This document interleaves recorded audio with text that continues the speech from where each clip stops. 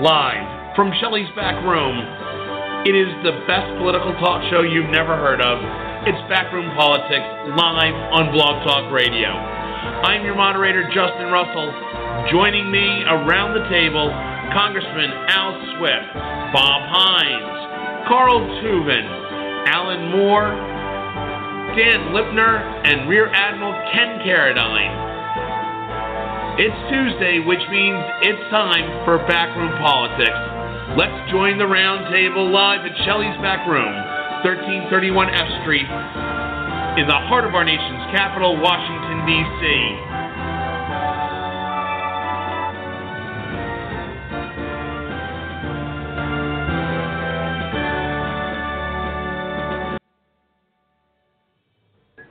And good afternoon out there in America. It's Tuesday, which means it is time for the best political talk show you've never heard of. It is Backroom Politics live on Blog Talk Radio.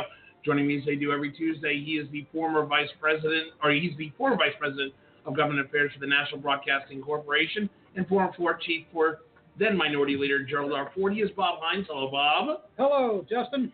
And to my 11 o'clock, he is the former 8-term member of Congress representing the 2nd Congressional District of Washington State. He is Congressman Al Swift. Hello, Congressman. Hello, Justin. And to my 12 o'clock, directly across the table, he is the retired one-star admiral from your United States Navy. He is Admiral Ken Carradine. Hello, Admiral. Hey, Justin. And to my 1 o'clock, he is the former Undersecretary of Commerce who served at last count under 4 presidents, former long-term Senate staffer, Washington insider. He is Alan Moore. Hello, Alan. Hey, Dad. And to my 3 o'clock, he is the former Executive Director of the Democratic Party of the great state of Maryland and former lobbyist for 20th Century Fox, Carl Tubin. Hello, Justin. And comes the only non-former. Who's that?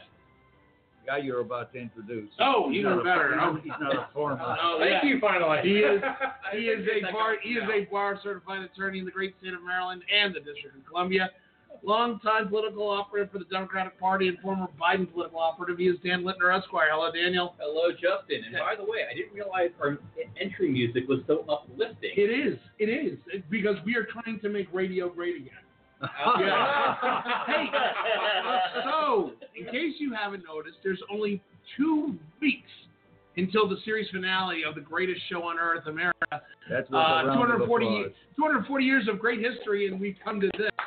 2 weeks left. But because there's only 2 weeks, you know it's going to be a flaming dumpster fire of garbage.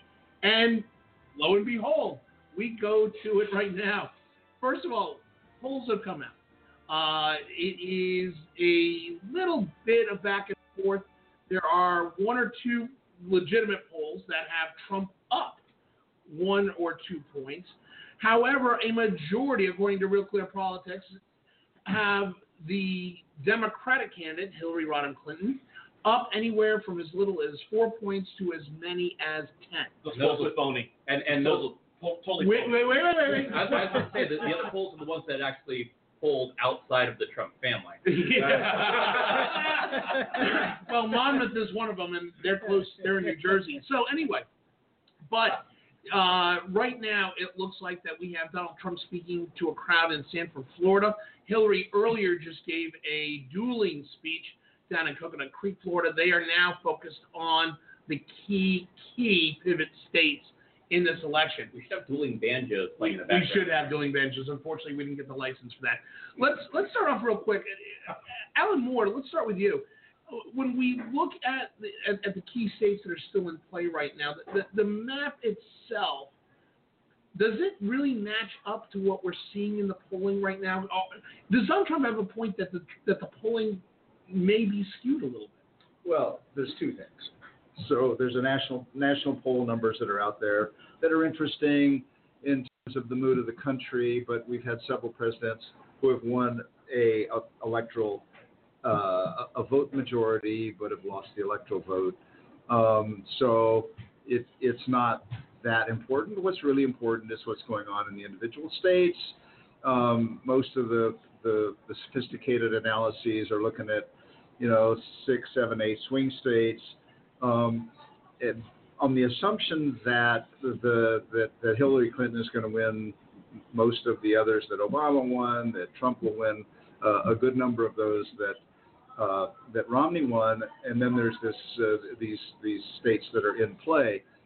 Those are the polls that really matter because you're not trying to win a majority of the actual votes. You're trying to win a majority of the electoral votes. You're trying to get to 270 electoral votes.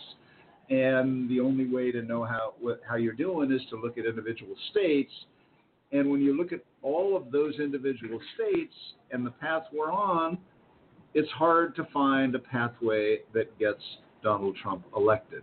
That's just the fact for Donald Trump. But Congressman Al, as somebody who's actually had to use polling as a former member of Congress, going off of Alan's point, when we look at the individual state poll, it seems to me that the dynamics have changed back when you would use polling, when a majority of Americans had landlines. Now a majority of Americans use cell phone as their primary use or their primary mode of communicating.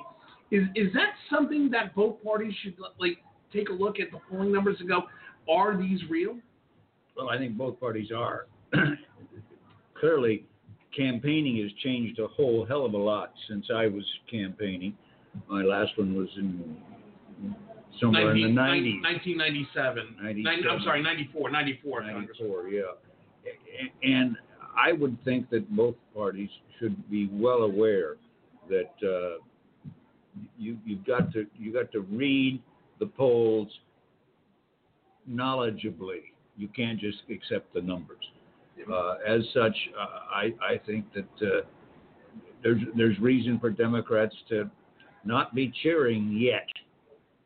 Dan Littner. Well, I agree with the last statement. Do not be cheering yet is always wise, since we are Democrats and always capable of snatching defeat out of the jaws of victory. That said, presidential elections tend to be a bit of an outlier, and I mean an outlier on the accuracy of the polls, because more people are more likely to vote, and being able to gauge the electorate is a little bit easier on presidential elections. It's off year and down ballot where you have things that you don't expect. Name recognition becomes an issue just out of the gate.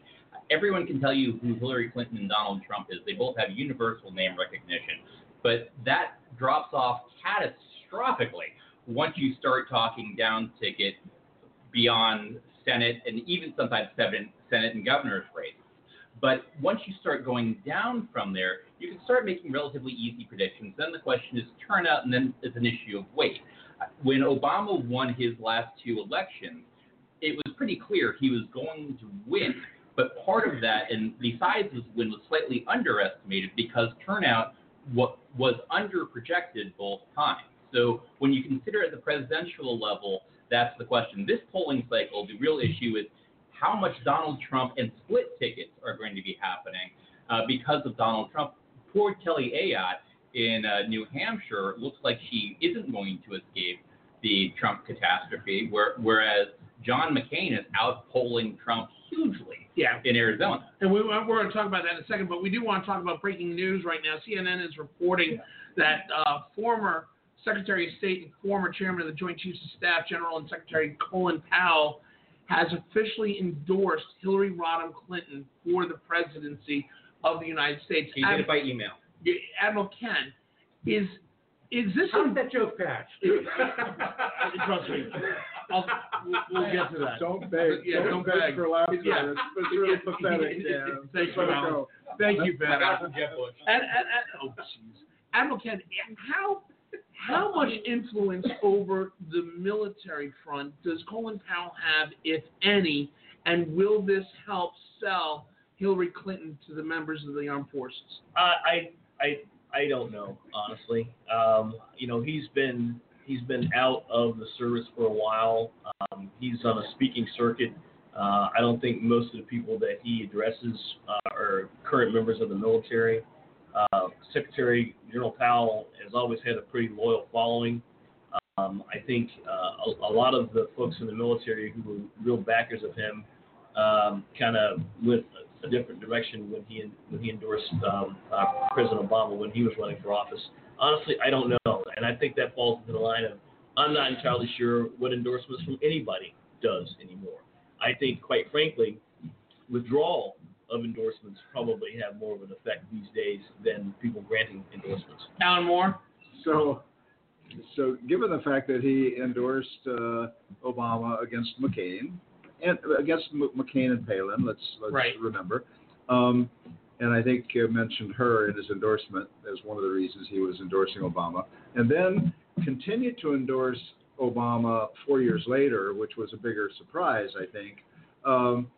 When it comes to him endorsing Clinton, given all that's gone on and given the challenges that Donald Trump's candidacy creates for responsible Republicans, my question is, what took him so long? Or wait, now didn't he do that a while back? So I'd say no big surprise. I have to add. No significant impact. Admiral I Ken. have to add, I'm not surprised by Secretary Powell's endorsement of Hillary Clinton for a couple of reasons. One, he's been in the job and he knows that it's a great deal more complicated than it looks on TV. And then two, at the end of the day, I'm hard pressed, and I've sought them out to find any black people that are Trump supporters. Don't know any. That's true. There was one on TV with a sign. I don't know. I don't know him, and I don't know if he's being paid to be there. Wow. Carl Tubman, you had a point. Well, I've got a couple of points. Number one, a few weeks ago when it looked like this election was over, everybody was asking me, will Trump be able to come back? And I said to them that I'm on this show every Tuesday, and all during the primaries, when Trump would trip, we would think, okay, he's gone, and he always managed to come back. And I said, I hope it's not going to happen this time, but you never know. Also, Nate Silver has said this morning that Hillary's going to win the president, and that we're going to take back the Senate, and there's a good chance that we're going to take back the House. From his mouth to God's ears. Right. So when we look at Nate Silver from 538 Politics, anyway, going back to that, I want to look at Colin Powell a little bit, because Alan Moore, Colin Powell's been out of play as far as being a leading public figure. Could Colin Powell be the new movement in the Republican Party of more sensible, practical, realist, moderate Republicans if this does turn into a flaming dumpster fire for GOP? Can a guy who's in his mid-70s who endorsed Barack Obama not once but twice and Hillary Clinton become the new head of a united Republican Party? Not on your life. Fair enough. Bob Hines, though. Not to mention, I don't think he would want to be. There is that. No, I mean, that's actually a real point. I mean, arguably, Colin Powell could have been president of the United States if he wanted to do it. So him passing on that was not an insignificant thing. He is a real leader and a real patriot. It's unfortunate that doesn't have more legs in today's local environment. Well, he doesn't seem to want to do it. Bob Hines. Yeah, no, obviously. He's done his bit for God and country. That's right. Yeah, that is true. Going back to some of the key states that are in play right now, I want to talk about a couple of them. Obviously, the one that's got everybody's attention today in the news cycle is, in fact, Florida, with both candidates there. Bob Hines, how important is Florida for both candidates?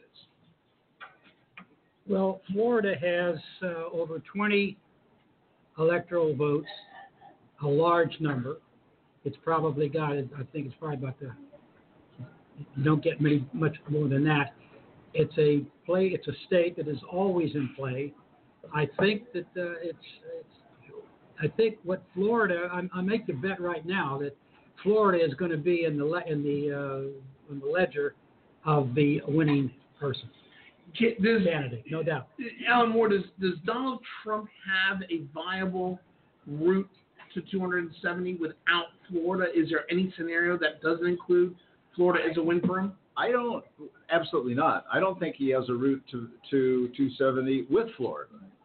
But without Florida, he has zero chance, and he has almost no chance with Florida. Congressman Al. I think there is one prediction that Bob and I can make with absolute certainty, and that is the networks will not be calling Florida before the panhandle votes are counted. You better believe it.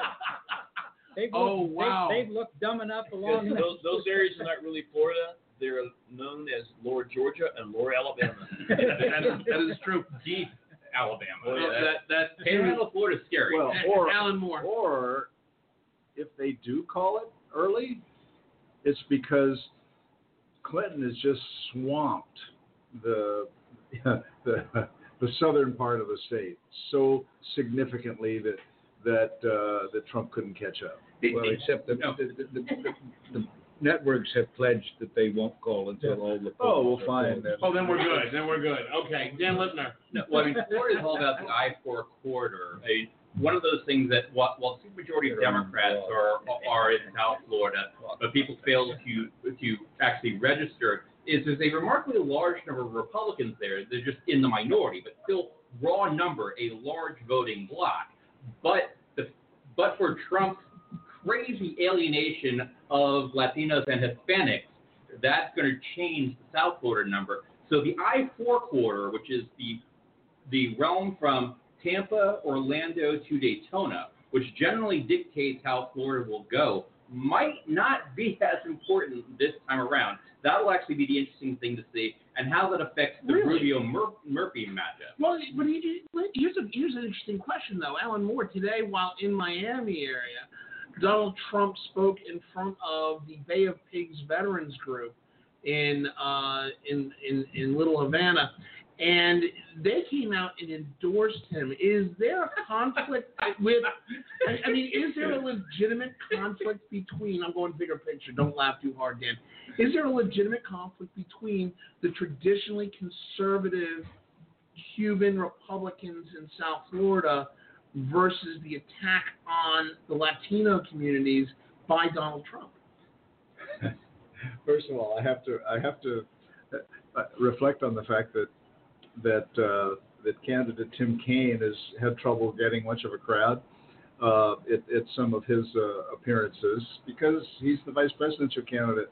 I'm thinking, how big can a crowd of Bay of Pigs veterans possibly be? Are you talking about 11 guys that are in a No, there were small descendants. room? There were descendants of said veterans too. Oh, okay, Yeah. thank you. It was bigger than 50. Let's say that. So, okay, well, they couldn't have all been veterans then. Ragtag group. Anyhow, so there's always been a divide, two divides, okay? A divide between Cuban Americans and the Hispanics who come up from Central and South America, particularly Mexico. The Cubans have concentrated in Florida. They have a narrow, focused set of interests. They are also, so there's that one divide. And talking of, I don't know that Cubans necessarily even want to be associated with trash talk about Hispanics elsewhere. They're saying, oh, that's them and we're us. But what's also interesting about the Cubans is that they're of two minds about exactly how to handle Cuba, Castro going forward. There are those who say, over our dead bodies, should we have any kind of open relationship? And there are others who say, folks, it's been 50 years. It might be time to think about a wider opening, and it's Cubans who want to travel there. It's Cubans who want to go, who want to send money to relatives cigar smokers that and want to family travel there. And then there's this handful of cigar smokers, although I think they're in for a rude awakening when they discover that the quality of the Cubans is not what it once was. Right, Here, true. here, Cuban cigars, Here, the here. hate meal to be directed. Carl Tubin. We talk about Florida, but one of the interesting things over the past several weeks is Texas and Utah. Yeah, we're going to talk about that. Okay. Yeah. Well, while you're at the mic, while you're pulled up to the mic here, Carl Tubin, you're talking about a state that has not voted Democrat since LBJ. That's right.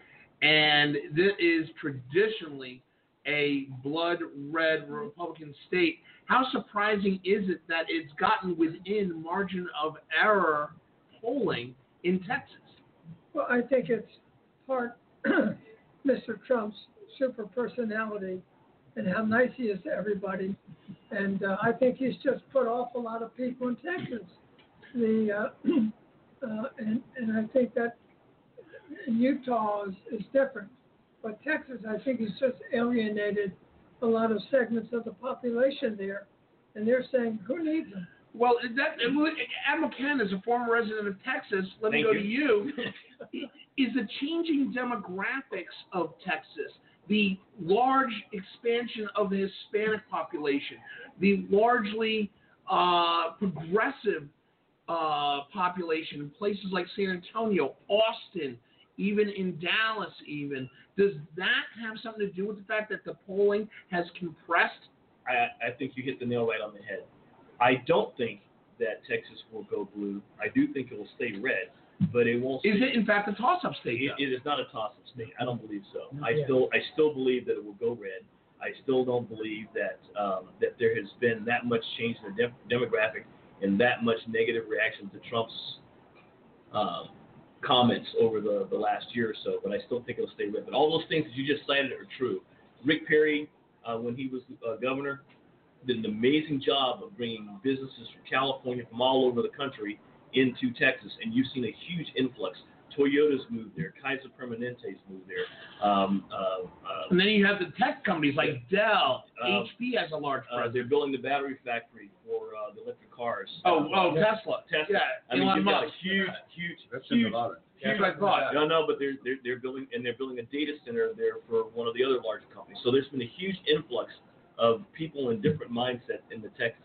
However, I still think for this election, I'll put $100 on the table. Texas stays red. Alan, you agree with that, or is in fact Texas toss-up right now? No, I think it stays red, but the fact that the polls are showing what they are suggests that 2 years, 4 years, 6 years from now, That may not be the case. It may not be the case. It's right now. There's the Trump factor, which is a negative, but the demographics are changing. There's some hot centers of business activity. There's a younger group coming into Texas, and they aren't necessarily going to skew red over the longer term. It's kind of Congressman Al?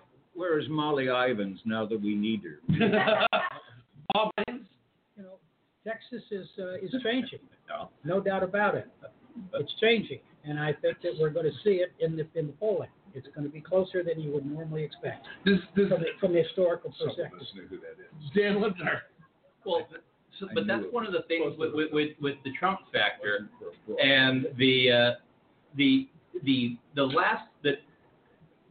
Governor Abbott I can't explain, so I'm just going to set him aside.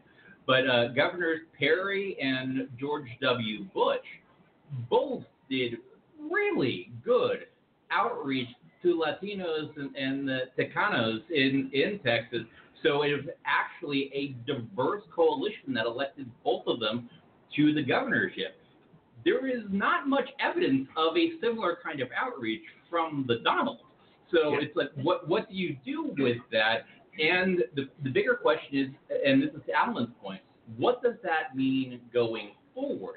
The Republicans in Texas that are in a horrible position of, if they come out against Trump, their base goes insane against them, or if they come out for Trump, they're alienating the voters 2 years, 4 years, 6 years from now. But, and by the way, it's Tejano. Tecanos is a platter that you get at Chili's. So He's from Miami. Give him a break. I know. It's sad. It's sad. I love it when he tries to get in touch with his inner Cubanness. So anyway, but the other interesting state, and Carl brought out, was Utah, where there's a possibility, according to some polling that I've seen, that an independent, non-party affiliated candidate could actually win that state and throw the Electoral College into some sort of tizzy. Does that pose a problem for both parties right now, Congressman Al? I don't know. I mean, I don't know Texas. I don't like Texas. Well, there goes that audience. Thanks, Al. If they leave America, it's fine with that. Yeah. I just got thrown out of the Admiral's cigar box. You did. Carl Tubin. I think that the whole thing is, Utah doesn't have that many electoral college votes. That I think that would throw the whole thing into the House Representatives. But does it pose a problem for somebody achieving 270, or are we already there, Alan Moore? I think we're already there. And if Texas is a toss-up, then some of these other places are gone. So That's the truth. I think it's way too much attention on Texas. If Texas should go, wow, that would be significant. But I think it would just mean that we really were in a tidal wave election. Go ahead, Admiral Ken. So I want to recall everyone's memory to a comment that was made here at this table the Tuesday after the Republican National Convention when Ted Cruz declined to endorse Donald Trump. And I think there were some predictions that his time in politics were done. Ted Cruz is more popular in Texas now than he ever was before. Why is that? Because he stood up and said, you know what, I can't go there now. But didn't he shoot himself? Hold on. All right. So, did he stick with it? No, he did not. He folded, quite frankly, one day too early. If he had held on and not given the endorsement until after all the noise started coming out with regards to Trump's behavior toward women, you probably wouldn't have even seen his endorsement then. But I will tell you right now, Texas is a very strange place, and I want to remind everybody, it is the only state in the union that used to be its own country, and they haven't forgotten that. Oh, good grief. No, a true federalist would point out that all the states used to be their own countries. If you want to go down this road, No. Here we go. Maybe. Here we go. So maybe We'll have the Federalist discussion after the election. are you suggesting that there's a lot of bad hombres and? But let me. I think one Republican a year doing that's enough. Oh, no. Excuse me. The way I did it was the way that Donald Trump intended to do it. What Donald Trump said was some bad hombres. Well, the hombres are guys, bad guys. Right.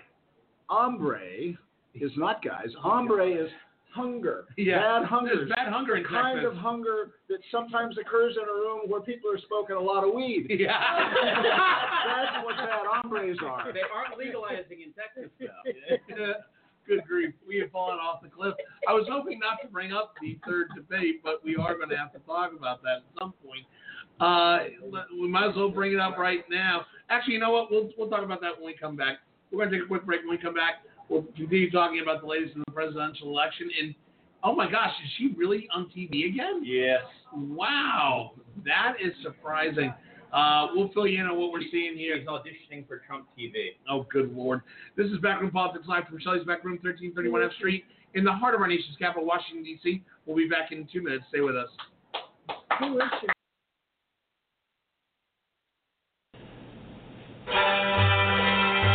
You know, Shelley's Back Room has been hosting Backroom Politics for 7 years. 7 years. It's still unbelievable we've been doing it that long. But make no mistake about it, Shelley's Back Room is one of a kind in Washington, D.C. Shelley's is a comfortable retreat for cigar aficionados and those who simply want to unwind. The casual but elegant space features soft lighting, cozy couches, and overstuffed chairs.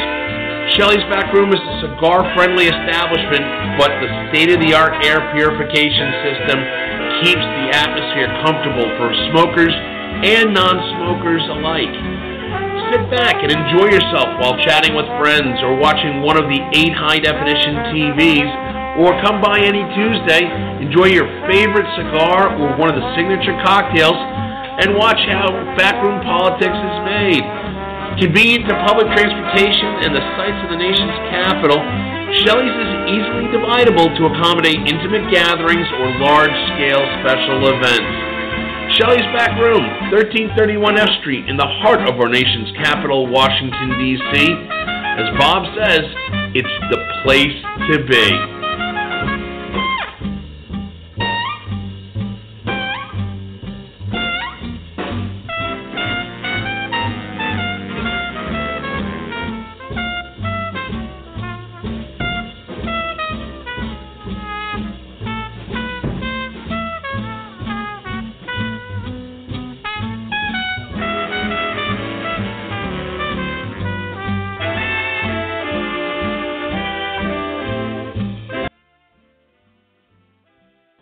And we're back here live at Shelley's Back Room, 1331 F Street, in the heart of our nation's capital, Washington, D.C.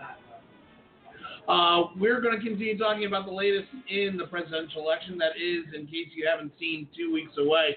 And what we were talking about before the break, there's been a Katrina Pearson sighting on CNN, which we were all kind of like, huh? So that's what we were talking about before. Let's talk a little bit right now about the Hillary campaign. Dan Lipner, the Democrats have a horrible tendency of taking victory laps way too soon. Is Hillary taking a victory lap right now? No. She's not. No. In spite of the Saturday Night Live skits, my personal favorite being the one where Donald Trump was being complimented for how generous he was for giving me the election last week. But that being said, no, the Hillary campaign is being remarkably controlled in paying attention to what is still required to win, sending staffers out to Utah when poll numbers suggest that it is winnable, or at least keeping it out of Trump's camp. They sent 6 staffers to Utah, which is amazing to me. And by the way, I was available. You could have sent me. Shameless plug on Monster.com today. But that said, but also paying attention to, and this is something that, much to my chagrin, for the 7 3/4 years of Barack Obama's presidency, they're also paying attention to down ballot races, which I have not seen in the totality of Obama being the top of the ticket. It's great that they're actually paying attention to what else is going on and knowing what you actually will need to do to govern, and even to some extent reaching out to moderates so you can actually not just take office, but actually get a coalition that is governable, which Obama did not do. But Carl Tubin, when we see Hillary on the stump, particularly like today in Florida, she was pushing down ballot candidates, Patrick Murphy for Senate, several key Democratic races in Florida. That to me seems like, oh, I've got this, but we still got to elect Patrick Murphy and the rest of the Democratic slate. That doesn't seem like a victory lap to you? No, I don't think so. And I think the thing is, at this point, they feel that we're in a very, very good position. So therefore, she's working on the down races. Also, she has taken a substantial amount of money and put them into different states where she thinks it really would be helpful. Indiana, for example. Right. But but Alan Moore, do you agree with that she's not, in fact, taking a victory lap right now? No, I don't think she's taking a victory lap. I think she's taking advantage of the situation right now, looking at the polls, and also being responsive to the party, saying, for God's sakes, you've raised $1.1 billion that for super PAC spending and your own spending. We got $400 million more than Trump does. And let's use some of that money, some of that time, some of that effort to try to improve the situation in the Congress, and who knows, maybe even take control of the Senate, which is still out there as a possible. I don't think the House is that really in play, but it could be. You don't know. So, I think for her to say, elect me and give me a team I can work with is not. Hold on. They're talking about 18 to 24 seats in the House being picked up by Democrats. Not the 30 plus will need to win, but that makes the majority in the House a different. All right, hold on. Yeah. Congressman Al first. The question is she, taking a victory lap? No, when she's speaking for these people, she's on national television. She is leading the rallies. She's very high profile, even though she's supporting other candidates. So I think she's doing both, and we'll see if it works. Bob Hines? I think she's doing it very well. I think she's doing exactly what she ought to be doing, given her status in the voters. Is she truly bringing the party back together in a way that has been lost on the Republicans? I hadn't thought about it in quite that way, but yes, I think she's doing a damn good job. Carl Tubin, you're shaking your head yes. Yes, I think so. I think that she has, her whole theme of Stronger Together. I think first was aimed at the Democrats. That was a big thing at the convention. That's where it all started at the convention. And I think that people are generally happy with what she's doing, what she's done. She's made a few stumbles along the way, but Trump has made more, thank God. Yeah. Alan Moore? Look, people have not liked Hillary Clinton. They still don't like Hillary Clinton. There are some who do, obviously, some who love her and have for a long time. But if that weren't if people's dislike for her wasn't such a big problem, this thing would have been sewed up months ago. So the events seem to be turning in her direction.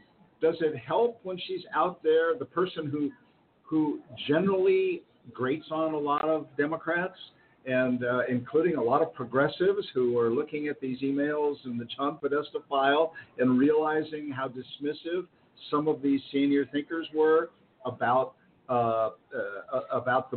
Bernie, his people, his movement?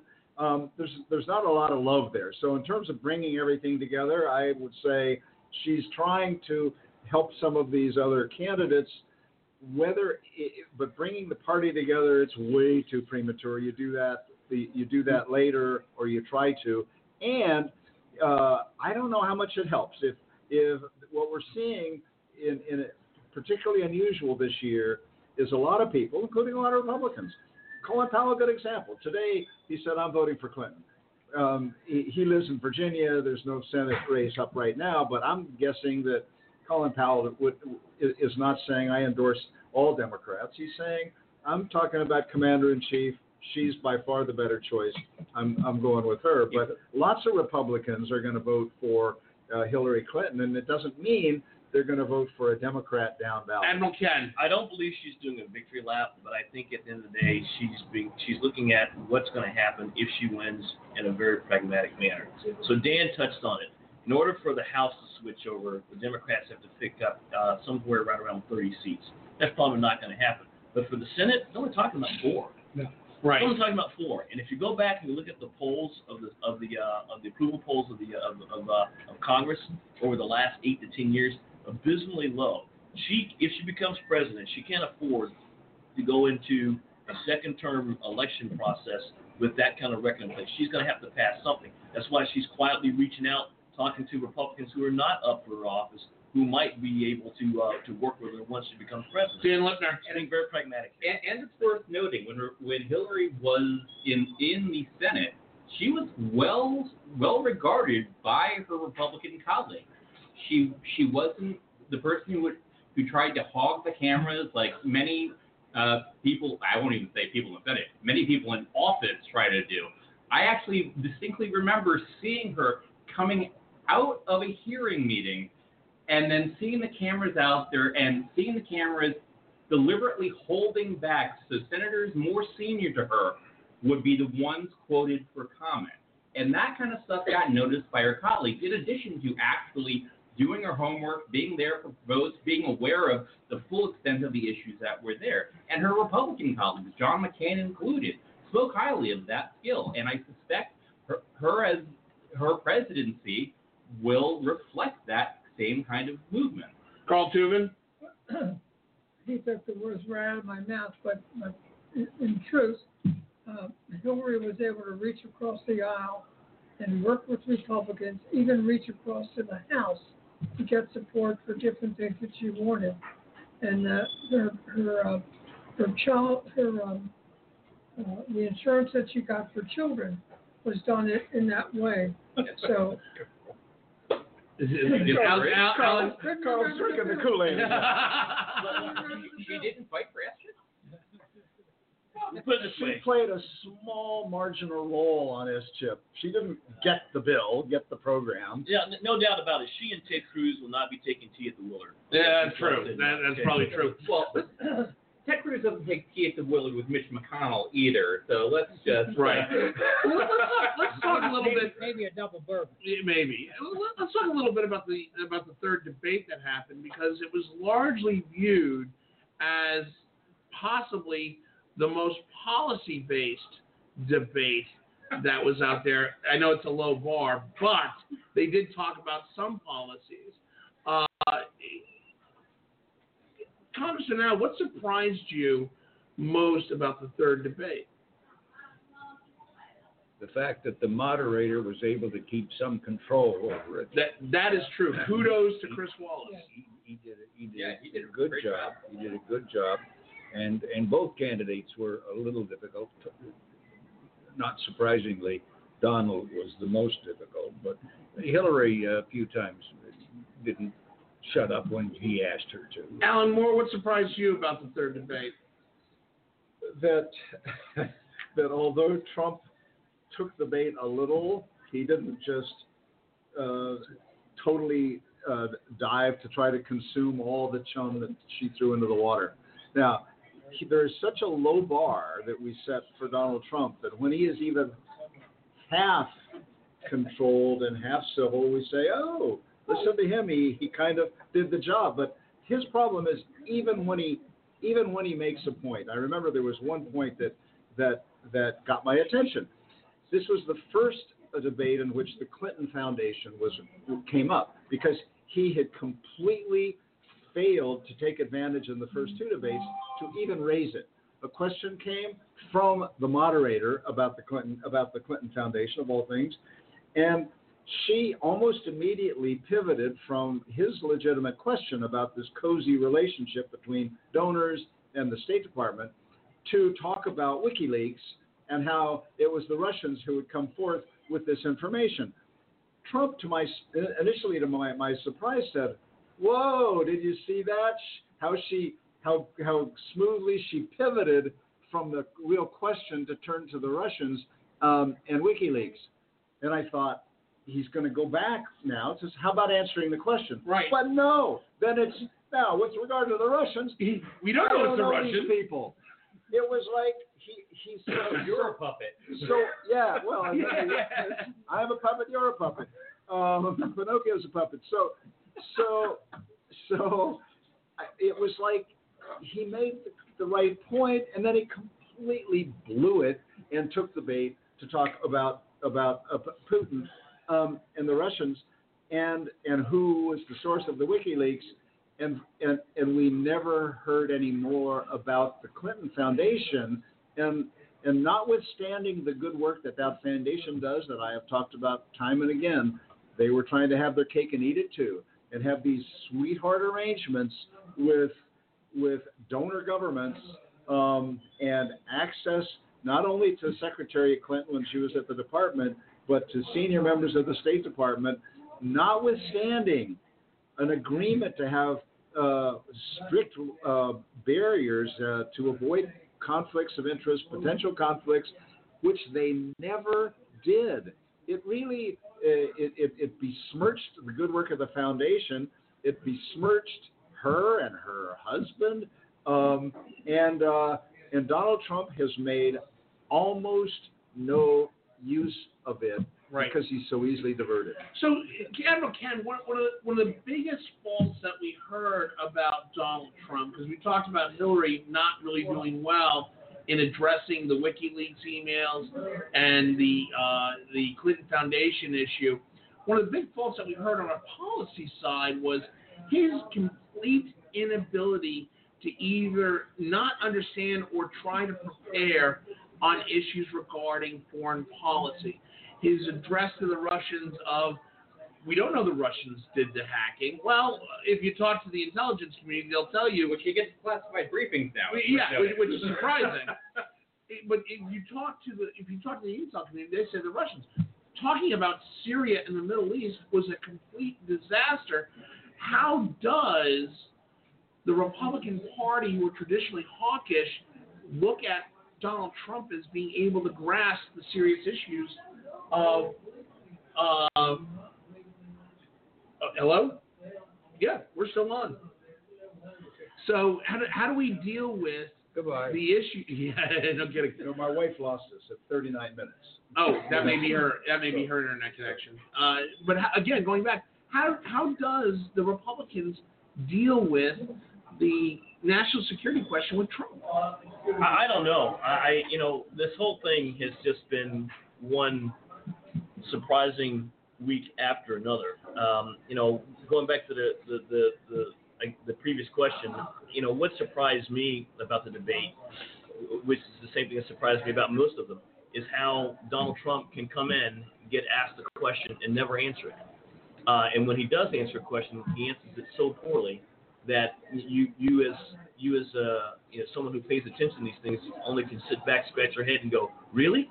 I mean, holy cow! How do we get here? So the party, I think quite frankly, after this is over, my hope is that whoever emerges as the chairman, and I'm thinking we're probably gonna get a new one, basically says, okay, kids, we gotta build this thing from the ground up again. Go ahead, Carl Tubin.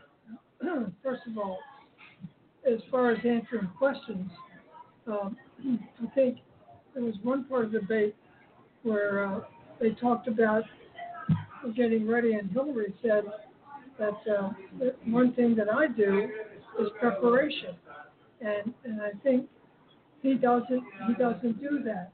He doesn't know things about foreign policy and all the different issues that come with all the different parts of the world and the countries that we have to interact with. And he really didn't try to learn these things over the whole period of the campaign. Congressman Al. I think the Republican Party, which was the question, what do they do? Depends on if he wins, they are in really bad shape. The whole country's in bad shape. Yeah, we're all country's in bad shape. If he loses, which it looks like he will do, their best tactic, I think, is to ignore him, is to just move on and get into a Donald Who kind of situation and move ahead. Hopefully we will be able to do that. But the problem is Donald Trump isn't the root cause of the problem. He's a symptom of the problem. When Sean Hannity got referenced in the first debate, by the way, more than any other policy person or person of substance, it was a remarkable thing. And Sean Hannity, I'm trying to remember the bald talk show host, not Rush Limbaugh, there's another guy out there who displays Rush Limbaugh, and the kind of nonsense that thoughtful Republicans, remove Democrats from the conversation entirely, that thoughtful Republicans have to deal with, the kinds of craziness. What do you do? I mean, we've joked around this table about the kind of nonsense that's out there, but that nonsense now has a bullhorn that is fanned with flames that you can't fully imagine and deal with. But what do you do unless you have the entire Republican intelligentsia simultaneously say, no, this is wrong, these are the facts, these are what the real issues, stop fighting these fake battles, these are the real ones we need your help with. And but the question is, how do you get from here to there? Congressman Al. One of the things that we can blame, the Republicans can blame, they won't, Ronald Reagan for was elimination of the Fairness Doctrine. The Fairness Doctrine was it was not understood well, and it was not, it was seen as a thing that was impeding free speech. In fact, the Fairness Doctrine didn't do that at all, and it would have made Rush Limbaugh and others have to play the game differently. It wouldn't have taken them off the air, but it would have meant that the stations carrying would have had to devote some time to balancing out the whole thing. And that would have been, strangely enough, to the advantage of the Republican Party. It would have been to the advantage of the Democratic Party as well. but it sure would have helped the Republicans. I'm confused, Al. How would the fairness doctrine affect cable news? It wouldn't affect cable news. Right. I mean, the fairness doctrine was about the airwaves, which we gave to broadcasters, and increasingly we relied less and less on over-the-air broadcasting, which used this public asset of the airwaves, and we moved towards cable. It's an overtime argument. I mean, and Rush Limbaugh and Sean Hannity were over air. Right. Hold on, Admiral Ken. I hold up as a counter to that. Barack Obama won twice overwhelmingly without that doctrine being in place.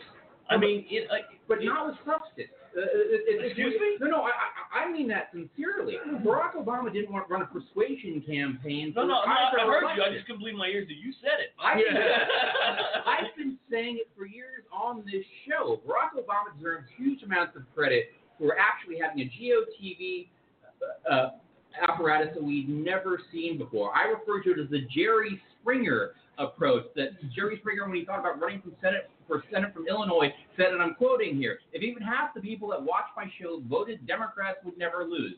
The Obama campaign figured out how to get more people from point A to point B on election day. And apparently Trump's done the same thing. In the primaries, the different... To our chagrin. No, but a different kind of motivating factor. The numbers have suggested that none of the Trump voters are new voters. They're just new primary voters. There are people who traditionally voted anyway. We're getting way into the weeds on this fairness doctrine. I agree. Well, I have to try and bring us back in. Well, hold on. Carl, and then Congressman Al. Daniel is wrong on one factor. In 1960, the Kennedys had a ground game that was very, very good and very strong, plus registration, and that's what won him the election. All right, Congressman Al? I just wanted to make one last comment about the fairness doctrine. Alan is absolutely right that the restoration of the fairness doctrine would not solve all the problems because of cable television. But it would have done considerable amounts to the people that listen to Rush Limbaugh and all of those on the radio. And it would have begun to provide some balance in the overall, to which I think the cable people would have to pay some attention too, because they would be so very different. Okay. We're going to take a quick break here. The Constitution be down. Yeah.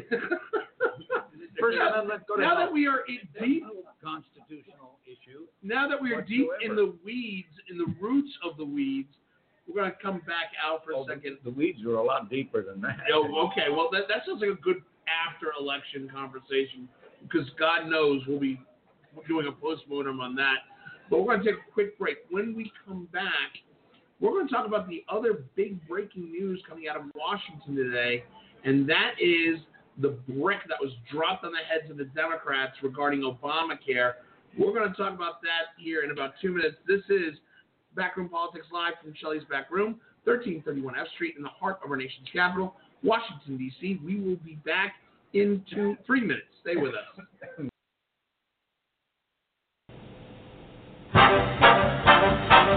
You know, everybody thinks of Shelley's Back Room as a cigar spot in Washington, D.C. You know what the reality is? It is the cigar spot in D.C. Where else can you grab a great cocktail made by world-renowned bartenders? Or where else are you going to get the finest cigar list of any restaurant in all of Washington, D.C.? And then the great food. You come for the food. It can be the campfire wings, 1 pound of roasted, not fried, well-seasoned, marinated jumbo chicken wings with choices of Shelley's honey mustard or blue cheese or ranch dressing. These are award-winning wings. That's why you come to Shelley's. It's the whole package. You can drink, you can smoke, have great conversation with your friends, and have a great food menu. Shelley's Back Room, 1331 F Street in the heart of our nation's capital, Washington, D.C. You know what? It is the place to be.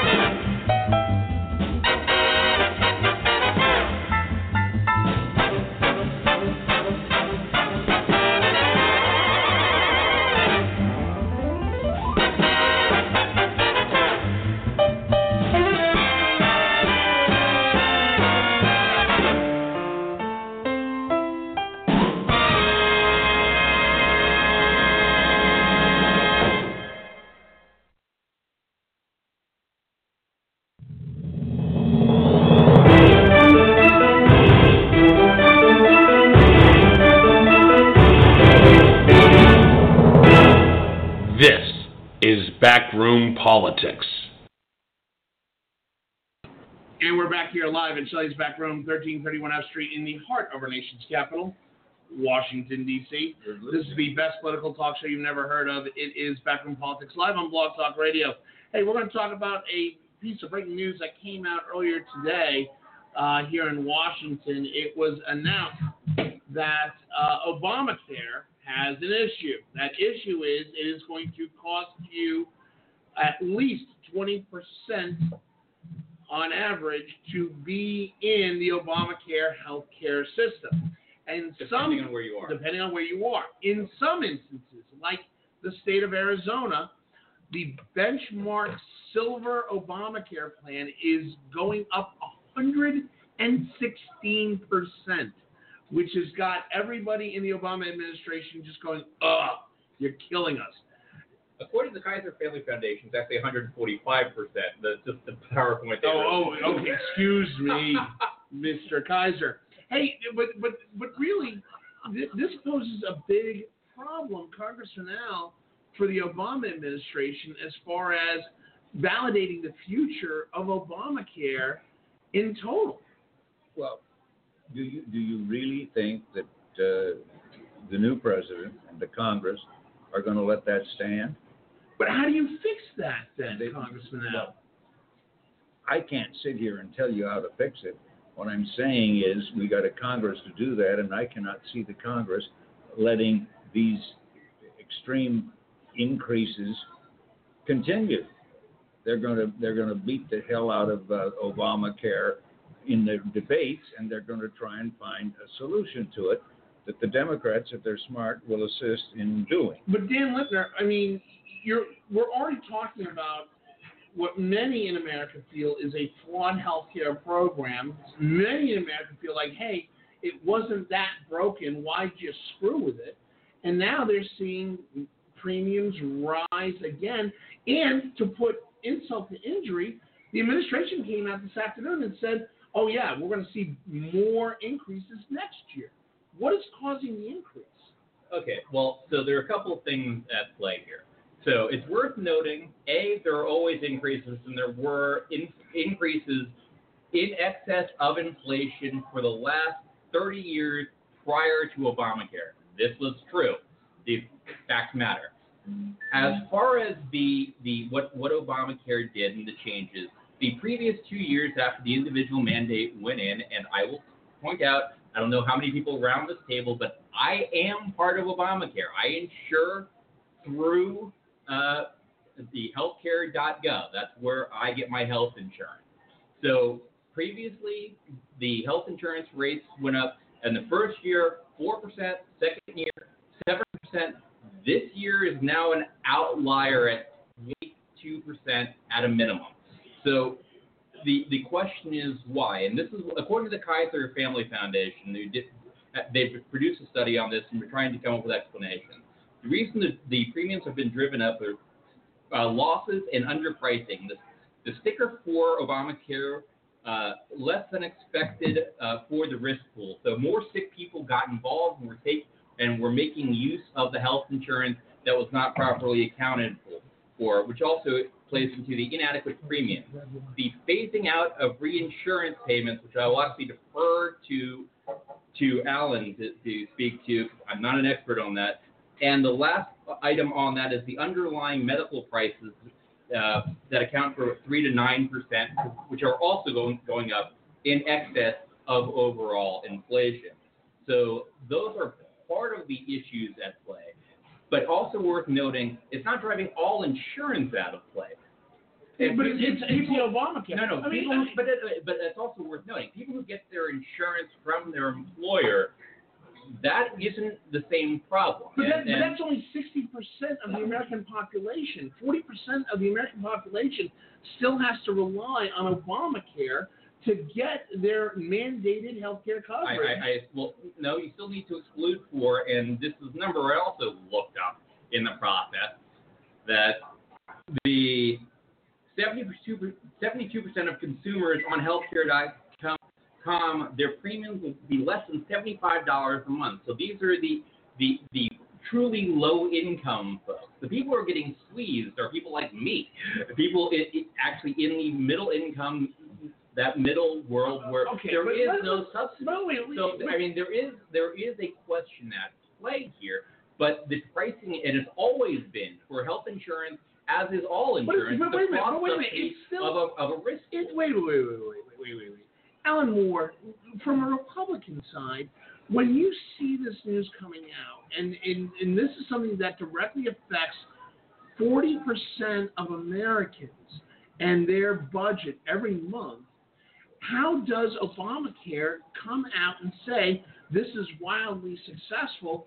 We've got health care coverage for all. I question the 40% number, but that's according to NBC. It just seems high, but anyway, what that includes is people who are on Medicaid, which was part of Obamacare, and many states expanded their Medicaid coverage, and a fair number of states did not expand their Medicaid coverage.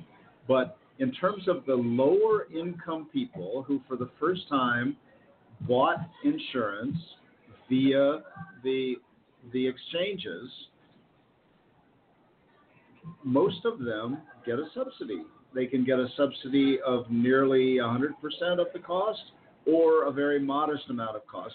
Dan is in this group that's a much narrower slice. The group that President Bill Clinton just a couple of weeks ago said, we've got this system now that provides coverage at the bottom. Wealthier people and people through their jobs get pretty good coverage. And then we've got these people sort of in the middle income who are struggling whose income is too high to qualify for subsidies, who are having to swallow these huge increases. It's the craziest thing I've ever seen. And it was that phrase that then became political, that even Bill Clinton describes Obamacare as the craziest thing you've ever seen. So it's important to understand that the impact on individuals is going to vary all over the place. The poorer you are, if you're buying through the system, the more of a subsidy you're going to get. Now, who pays the subsidy? Oh, yeah. The taxpayer. Who's going to worry about the subsidy? Tax credits. Let tax credits do it. Then we don't have to pay. Sorry, folks. The subsidy, the annual subsidy, the annual cost of Obamacare, even with all these increases, is currently in the neighborhood of $100 billion. Which adds to our deficit. No, it pays for itself. That's not correct. Wait. How do you come up with Obamacare? Hold on. Stop. You can't say at the deficit. The legislation as a bulk item where there are both costs and benefits as well as taxes that when you produce a piece of legislation, we have people who have been legislators at this table. When you choose to pass something, you can do it in an unfunded method and just say this is going to be a thing, or you can actually choose to raise taxes or readjust spending. Obamacare does not add to the deficit. That is absolutely incorrect. Well, actually, sorry, Dan. When it was designed to pay for itself through some very significant taxes on upper income folks, on medical devices, on people who get very sweet, expensive so-called Cadillac health plans. There was a package of massive taxes that was associated with the passage of Obamacare. Now, two things have occurred. One, it's costing more than we thought. So it's not accurate to say it's fully paid for. And also the so-called medical device tax, I think, was modified, and there's an enormous political push to modify this punitive tax on the really super generous plans that lots of unions have bargained for over the years, and that some wealthier companies with a wealthy cohort. So it's not $100 billion addition to the deficit. Having said that, it's not like when you increase taxes by $100 billion, that there aren't some other negative side effects of that, but it's also not accurate to say anymore that it fully pays for itself, because clearly it doesn't, which is why the Congress needs to get involved, as Al said, and join in to figure out, okay, we're not going to, we're much as people talk about repeal and replace, nobody knows what we're going to replace with. We're not going to repeal it fully, but we're going to clearly have to make changes to it because we're on a path that's not sustainable. Right. Congressman Al. I think the way that we arrived at this plan goes a long way to explain its problems. There was no bipartisan effort on this at all, and it got the Democrats and the president had to make deals that they probably wouldn't have otherwise made in order to get it through. And if in fact that's as good as we can do, God help us when we start dealing with entitlements.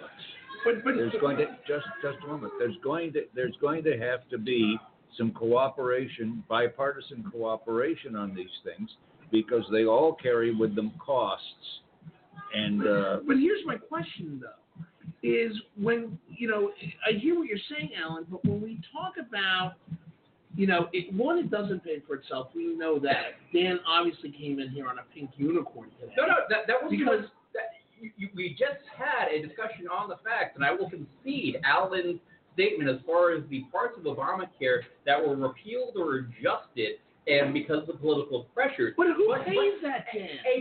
Dan, who pays a that? pink unicorn is not suggest even remotely truthful as far as the facts. Yes, I will actually concede everything that Alan actually said, that while it came in paying for itself, there were adjustments along the line in addition to the costs that were unexpected. But blowing a giant hole in a deficit is not true. It is simply not true. Even the GAO has said that this is not fully fundable onto itself. It is not offset spending. Cite it. Huh?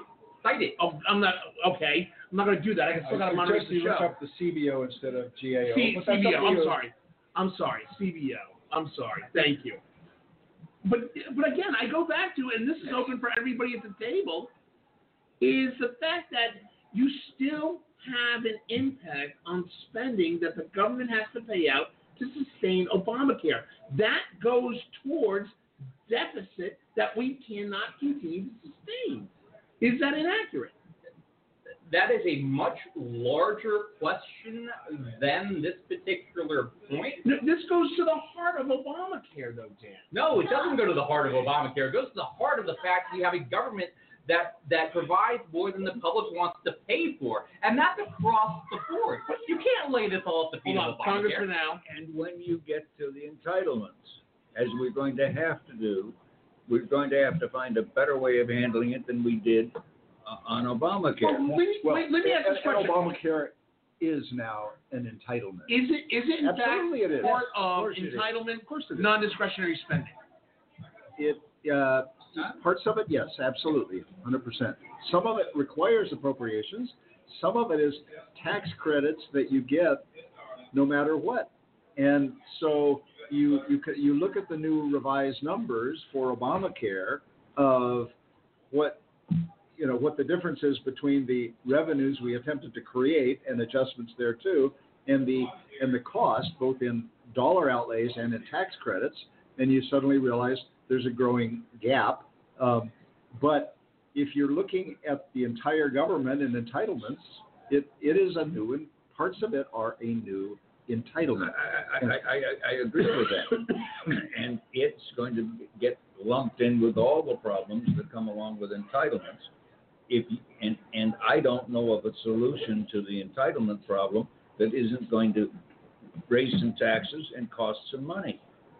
Right. And it's not going to be popular, and if it's going to be done sensibly instead of coming up with something that's got holes all over it, like this apparently does, you're going to have some bipartisan, cooperative, consensus building in the Congress. God help us. If we can get it. If we can get it. No, and that's absolutely right. But in the list of entitlements, separating them out matters. So Social Security is a comparatively mechanically easy entitlement fix. Looking back at the last fix for Social, or major fix for Social Security, Tip O'Neill and Ronald Reagan came up with a compromise, both delaying, and Alan can probably speak to this better, but the cutting outlays and increasing funding. If you raise the cap on the contributions to Social Security and you raise the retirement age, it's a relative, mechanically, even politically hard, but mechanically an easy fix. Medicare, different entitlement, which, by the way, Obamacare does touch on in some parts. We actually try to control costs of actual health care, which is worth noting, a staggeringly large percentage of the economy, a socialist program. Well, then, if you want to dig in the weeds, hold on. If you want to dig in the weeds, then you're also talking about the impact that it has on veterans and the VA funding, the mandate that all veterans have to go through VA to get their health care coverage, if eligible, to offset Obamacare. But that's all budgetary money that goes into VA to cover that, and that's additional deficit spending there. Well, VA is, by most metrics, absent the scandals and the issues with people gaining access to VA, most data suggests VA is far more efficient at providing health care than anything else in the country. But it still costs taxpayer money. Of course it costs money. So do wars, so do bombers. All these things cost money. You can't pick and choose and pretend that these other things are fairy dust that come out of nowhere. Yes, if you want a government and pay the price for living in a civilized society, yes, these damn things cost money. Jesus. Alan Moore, why hasn't anybody in the Republican Party gone back and looked at the 1972 legislation, the Nixon-Kennedy health care bill, that largely would have been, by all accounts, somewhat more successful than what Obamacare has become? Why doesn't the Republican Party put that up as a possible model? There's probably some ideas from the 1800s that are worth looking at, too. In 1972, are you kidding me? No. The whole world has Leeches will cure everything. The whole world has changed. What the real question now is, we've got large numbers of people who rely on insurance purchased through government exchanges. The federal exchange is growing and growing. Fewer and fewer states are hanging on to their own individual exchanges. People like Dan, who couldn't get a decent deal on insurance, now can at least have guaranteed access to insurance. They got to pay a pretty penny for it, but you know something? That's what the thing costs. That's the problem there. Then you have people that are also dependent on the federal exchange, that we're all very sympathetic to, the people who have pre-existing conditions, or their kids did. They couldn't buy insurance at any price. No one would sell them insurance. Just about everybody who was looking at these issues of health coverage said, we need to get access to insurance for those people. And then how do you make this stuff affordable? So you have to subsidize it. Those were the core issues that a bipartisan group was looking at once upon a time, until the Senate suddenly got its 60th vote when Al Franken became a member of the Senate. And the Senate and the House just said, to hell with Republicans. Sorry, you members of the Finance Committee who are working in good faith across the aisle trying to come up with a common plan. Nope, we're going to do our own thing. Then it was a different kind of negotiation. How do we keep all 60 together and keep the House involved? And it set a very, very bad example. We got carried away with ourselves. We passed some very significant taxes. Let me ask this question. When we see that the silver package, which is largely looked at as the affordable benchmark of Obamacare, when the premiums are going up, there are some that are looking at it that are saying not only is there the possibility that the premiums are going to have to go up, but you're also looking at deductibles having to go up from anywhere from $500 up to as much as $2,500 deductibles. Look, most people can people afford that? No, they can't. And most people, or they don't want to. They don't think they can. Most Americans can't afford a $400 surprise bill. This is data that came out about 6 months ago. Most Americans cannot afford, and this is, by the way, includes available credit, a $400 emergency expenditure, regardless of health But how does somebody Sorry, Al, I living, didn't mean to cut you off. No, but how does somebody living on a fixed income of $45,000 a year with 2 children in Des Moines, Iowa, justify or find the $2,400 or $2,500 deductible it takes to have affordable health care under Obamacare? Bernie Sanders would be glad to sign you up, Justin, if that's what you're talking about as far as the overall economy. It's not. I mean, what is your solution? Yeah, I mean, you can't criticize Obamacare on the one hand for costing too much for individuals, and on the other hand, not being affordable.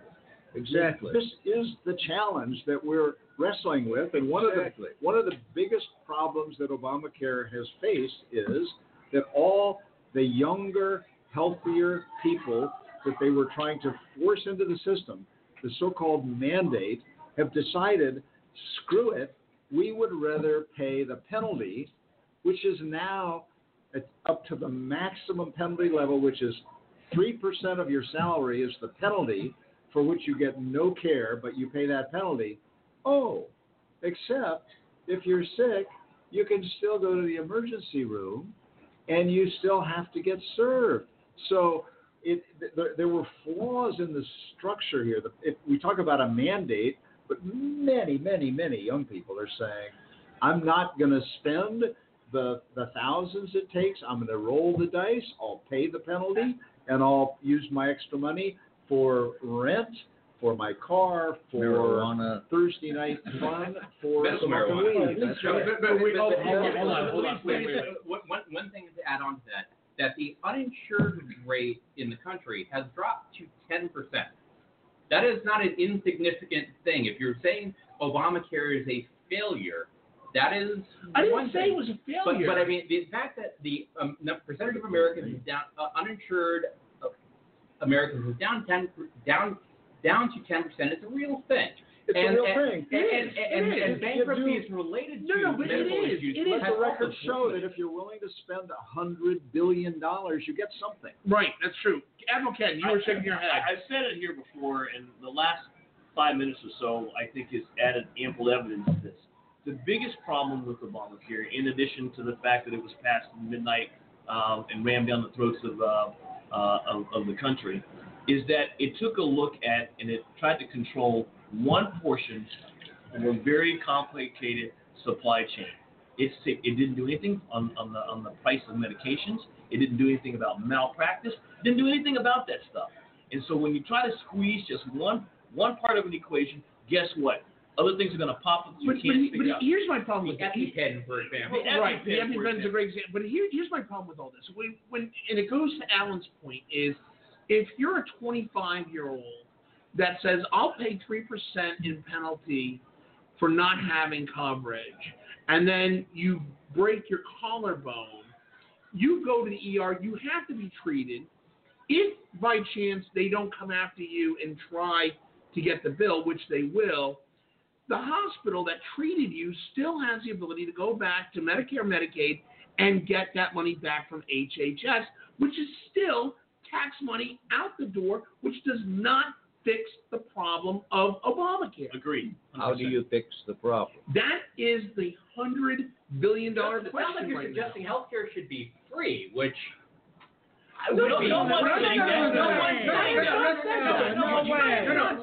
Justin, every time you're saying, well, this costs money, of course it costs But you're money. missing The question is where the money comes from. It's all cross subsidies. It's always been cross Hold on, subsidies. Congressman Al first, then Admiral Ken. First of all, what Alan said about Obamacare being an entitlement is absolutely accurate. It adds to the entitlement problem, which contains in it all of the things we've been talking about, all of the issues that Justin has been raising. It's going to be very, very difficult to deal not just with Obamacare, but with all of the entitlements. And they're not going to be popular. And if the Congress can't figure out a way to work out a way of compromising on these things so that everybody of every party has got a little bit of the blame to deal with, if we can't do that, we're never going to solve the entitlement problem. One aspect. Oh, I'm sorry, Congressman. Just we can't solve it for any of the entitlements, including Obamacare. But I will tell you right now that one of the options that people have talked about with entitlements as it relates to Social Security is means testing. I don't think that doing means testing across the board for all entitlements is a necessarily bad thing. If you Obamacare already has means testing, as the example of me being the example, I am footing the bill for what I get. I am by definition means tested out of the subsidies. I mean, you're how? You don't get any tax break at all for having Obamacare. Zero. He Alan gets no special tax break. Right. He is able to deduct his Premiums his and premiums. No. Only when I'm working as a contractor. If I am a salaried employee that does not receive health care from my employer, there is no deduction there. As a contractor, I'm allowed to write that off as basically I'm running my own business and providing health care for my one employee, being me. Those are different things. Well, all I'm saying is that there have been some efforts to try to treat people who have to buy their own insurance. Some of them are retirees, some are younger people. Try to treat them the same as if they were employees. There's an effort to do that. I don't know the details of how much they've succeeded, Right. but he doesn't get any. He doesn't get a special subsidy. But he can except to the fact that now he's able to buy insurance in a large pool that was created for this purpose, and there's arguably some built-in subsidies for the sick people in that pool, of which he's not one of them. Right, but I'm helping to support them. I'm okay with that. He's actually paying. All right, but here's the thing: It's the way all people who are insurance. Right, but if you do get sick, you can deduct your deductible off your tax break. You can only if I no. This is the craziness of things, and this is a holdover from George W. Bush. I now have a health savings account, which I was remiss in not starting earlier. The health savings account, which I find somewhat insane, that I am paying a bank to hold money that I've set aside pre-taxes. By the way, it costs me money to set that aside, to then remove that from my overall tax bill, but with the added bonus that I have this money set aside that I can use exclusively for healthcare. This intermediary seems like an insane portion of it that at mine happens to be Bank of America, which I'm sure they are happy to take their... But am I wrong when I say that you can deduct the deductible, whether it's $500 or $2,500 from your taxes? You can also deduct the cost that you pay every month into Obamacare. That was one of the conditions of Obamacare. No, that is incorrect. He just addressed that. He addressed the second part of your question. Yes. Right. The first part of your question is different.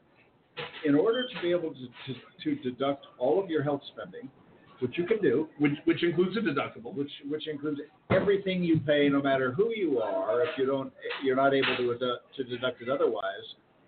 It only works for you if you are, one, itemizing your deductions, and two, you only get to deduct health spending to the extent it exceeds 10% of your adjusted gross income. Right. So for most people, there's no extra deduction.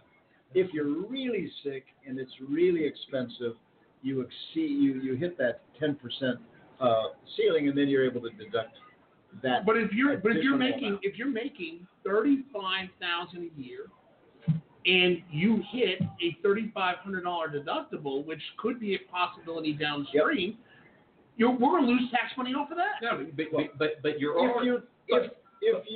If you itemize, which you probably don't if your income's $35,000. That's true. Unless you have a massive health expenditure. Yeah, you're close to your earned income own tax house. credit when you're making $35,000 a year. True. No, but still, what you are saying is now you're mixing apples and oranges here. If you're talking about the premiums, you're making $35,000 a year. You're also getting a subsidy to pay for it, which comes back to, by the the way, the premiums that I'm paying are helping to pay for. All right. Carl Tubin. The point I wanted to make is, Alan said when Nixon, I guess, introduced the bill, or when Nixon was thinking No, about I the bill. I said it. Right, okay. Yeah, Nick, Only you and Justin will know what occurred in '72. Yeah. Kennedy, And well, you do. Kennedy I don't remember. in his biography admitted that he should have worked with Nixon on a healthcare situation at that time, because they would have been able to have healthcare in 1972 and add to it as they would going forward. Yeah, the only reason why I bring that up is it was in the State of the Union address that year by Nixon saying now is the time for all Americans to receive sustainable health care. That's fact. I mean, Congressman Al, your point Well, my point, doesn't relate to mine. I'm just, yeah, I got that. my point is that this is exactly what's been going on in Congress.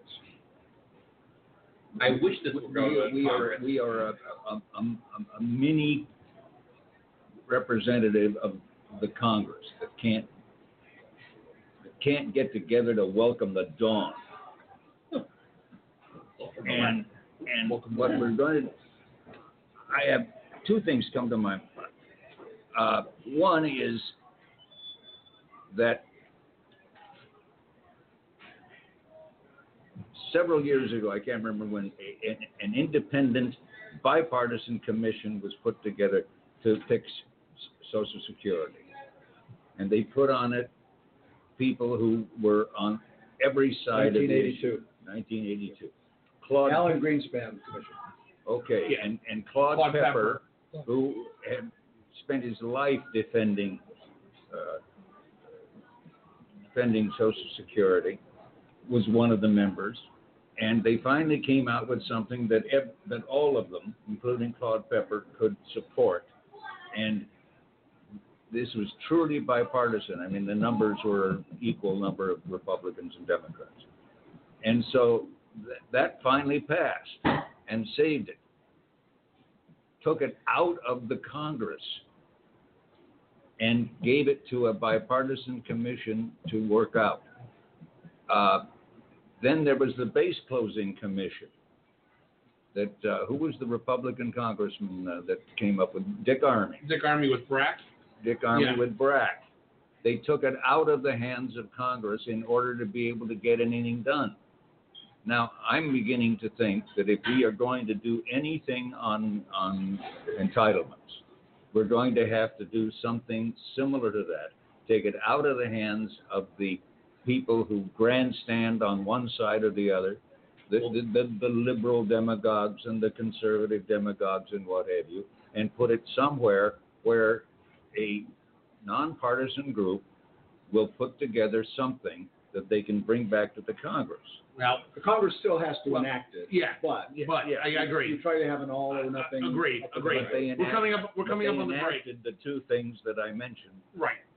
So we're coming up on the break. We're gonna take a quick break. When we come back, we're gonna talk about the down ballot situation that both parties are looking at right now. Several key factors in play, and the Trump effect on the drag or the thrust, depending which party. This is Backroom Politics, live from Shelley's Back Room, 1331 F Street in the heart of our nation's capital, Washington, D.C. We'll be back in 1 minute. Stay with us.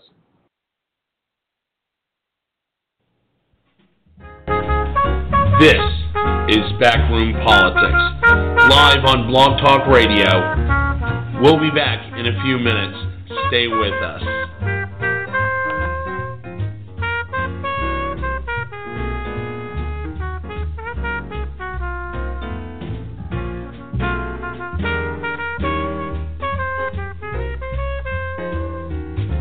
I saw you last night and got that old feeling. When you came in sight, I got that old feeling. The moment that you danced by, I felt a thrill. And when you caught my eye, my heart stood still. Once again I seemed to feel that old yearning. and I knew the spark of love was still burning. There'll be no new romance for me. It's foolish to start, for that old feeling is still in my.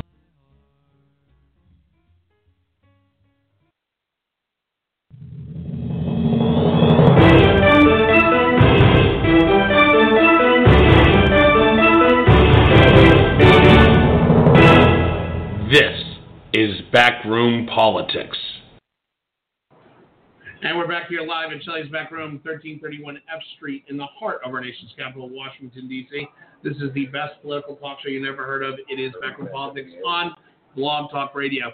I want to pivot a little bit and talk about the impact on the presidential election, on the down ballot elections that are coming up. There is a sensitive majority going on in the Senate for the Republicans that the Democrats are trying to take back that chamber.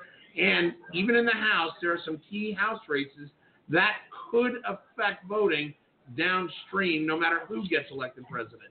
Alan Moore, let's start with you. One of the big stories that came out over the weekend was the fact that the Democratic Senate campaign committee pulled all money out of the Florida Senate race between Patrick Murphy and Marco Rubio, where are the Democrats looking to put that money in other key races, like let's say New Hampshire against Kelly Ayotte, and they're writing off Patrick Murphy? Was that a smart move? Well, it's news to me because I thought that they were thinking about pulling out and then we're going back in because they saw that Rubio's numbers were closing. It doesn't really matter. There's a limited amount of resources, and you spend them where you think they're going to have the greatest impact. And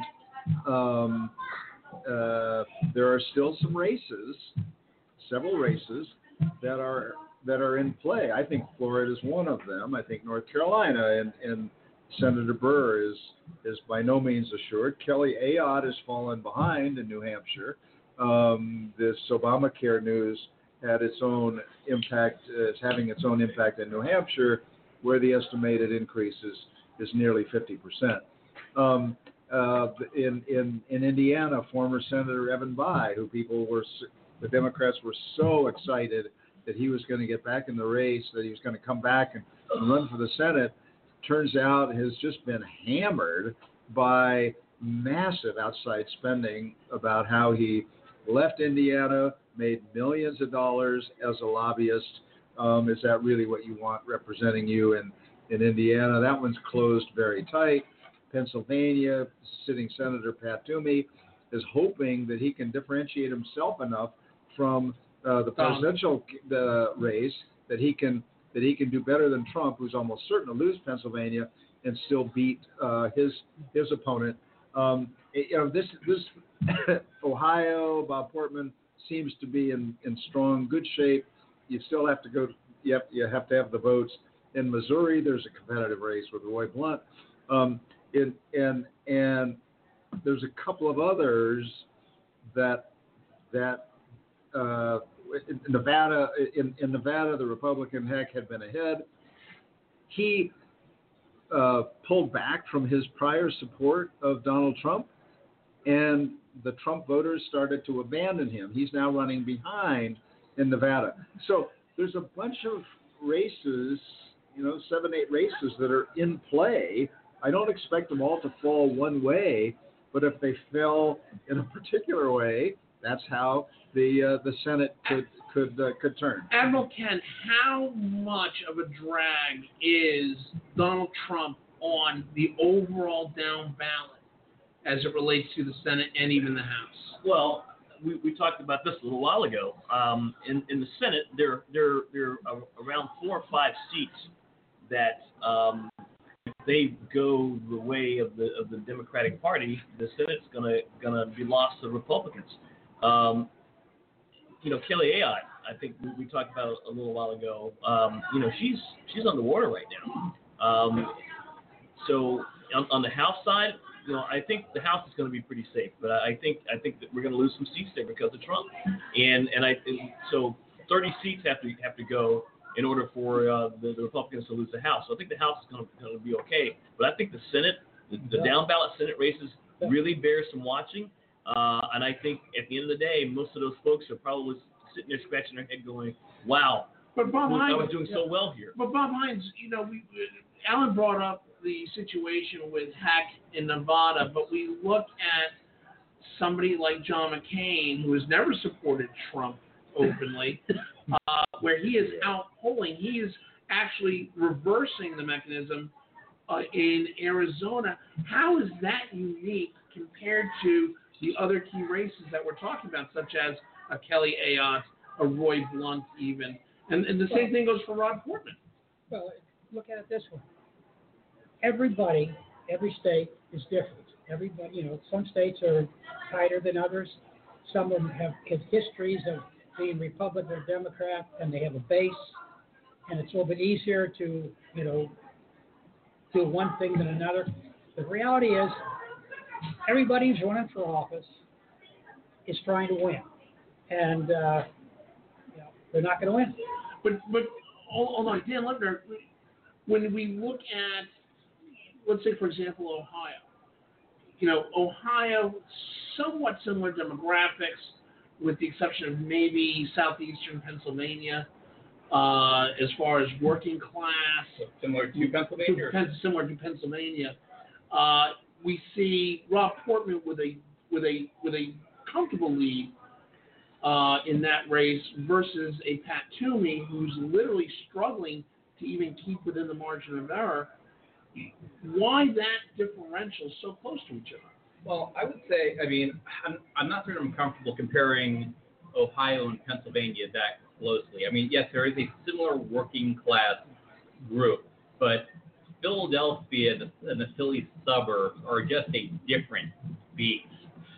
Philadelphia is a liberal bastion, and the Philly suburbs are actually moderate areas that swing, and they're not insignificant. But those are areas that Pat Toomey has won very handily before. He has won handily before, but they're a moderate group. Republicans win in the suburbs of Philadelphia, and then Pittsburgh is predominantly a Democratic area, a conservative working class Democratic area, but Pittsburgh still is that.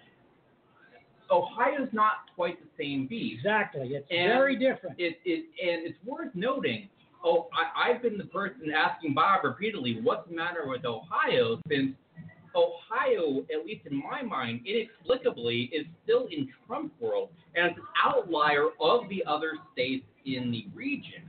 And I can't quite figure it out. My guess is it has something to do with Dayton and Cincinnati, because it sure as hell isn't Cleveland. I'm trying to. You got it exactly right. Oh, thank you. I like being right. Admiral Ken, then Carl Thuman. That's exactly how the state breaks. With regard to Arizona, John McCain is an institution in Arizona. He's been in the Senate for a good long time. The people in Arizona. But that's Trump country. Well, hang on, but the people in Arizona know John McCain, and there's a great deal of allegiance to him. And when Trump basically said, I like John McCain's not a hero, I like people who don't get captured, that was just poking those folks in the eye. And I think that's why he's been able to maintain his popularity in that state. He goes back. He has always looked out for his state. He's got a record of accomplishment, and they know him. When he goes home, he goes home. As far as Portman and Ohio, I defer to Dan and Bob on that. Carl Thuman. Well, I think Pennsylvania. I have a lot of friends in Pennsylvania, and they claim that Toomey hasn't been the best on coming back to Pennsylvania and helping out a lot of people doing the casework that they have to do. And I think that's part of the reason why they're having so much trouble. Let's look at North Carolina. North Carolina, Clinton today has a 7-point lead in North Carolina, which could be very good for our Senate chances down there. Right. Dan Lipner? So what I was going to say is John McCain, and Toomey eventually came around, But John McCain, he may have had to, for political reasons, tacitly endorse Trump in a hardly full-throated approach. But what was full-throated was his condemnation of every time Trump did something wrong. And to McCain's credit, speaking out against the Donald when he said things that were just wildly offensive to any reasonable person, he deserves credit for that, and he should be rewarded by the voters. I want to go back to something. I want to go back to something that both you and Bob said regarding Ohio, because Ohio is a political anomaly in many instances. When you look at we look at the Senate race in Ohio, it was Rob Portman very popular in Ohio, but we saw some really weird endorsements in Ohio, namely the really, really strong endorsement that the Teamsters, a labor union, gave Rob Portman in Ohio. What makes Ohio such an anomaly, Bob Hines? It's a state that is not easily defined by they're going to always do this, they're going to always do that. Ohio is on the border of the East Coast, on the western end of the East Coast, right? And it's into the Midwest, more or less, but it's not to the west, and out that all the south. Cincinnati's the south. And Cincinnati's not the south. I've lived there for my travel years, and it was not in the south. But you go 20 miles south, you're in the south. But you're not in the south in Ohio. People commute from the south to Cincinnati. In order to fly to Cincinnati, you have to fly to Kentucky, for crying out loud. Oh, listen, but the Ohio River is a real divider. It's a very dividing line. The difference between Cincinnati and 20 miles north of the river and Kentucky 20 miles south of the river is about night and day. 90 days. It truly is. It always has been. And it's just that way. So when we look at we talked about the Republicans, I want to take a couple of minutes real quickly and talking about, has Hillary Clinton demonstrated that she could be a drag on any races that are foreseeable right now? Dan Lipner? In Moscow, maybe. Who's she running against in there? Right. Exactly. So the reason why I ask is because it's a strange dynamic where you see the top of the ticket really being a tremendous drag. I mean, even in George W. Bush's second term run, it wasn't this much of a drag the way that Donald Trump has really harmed down ballot.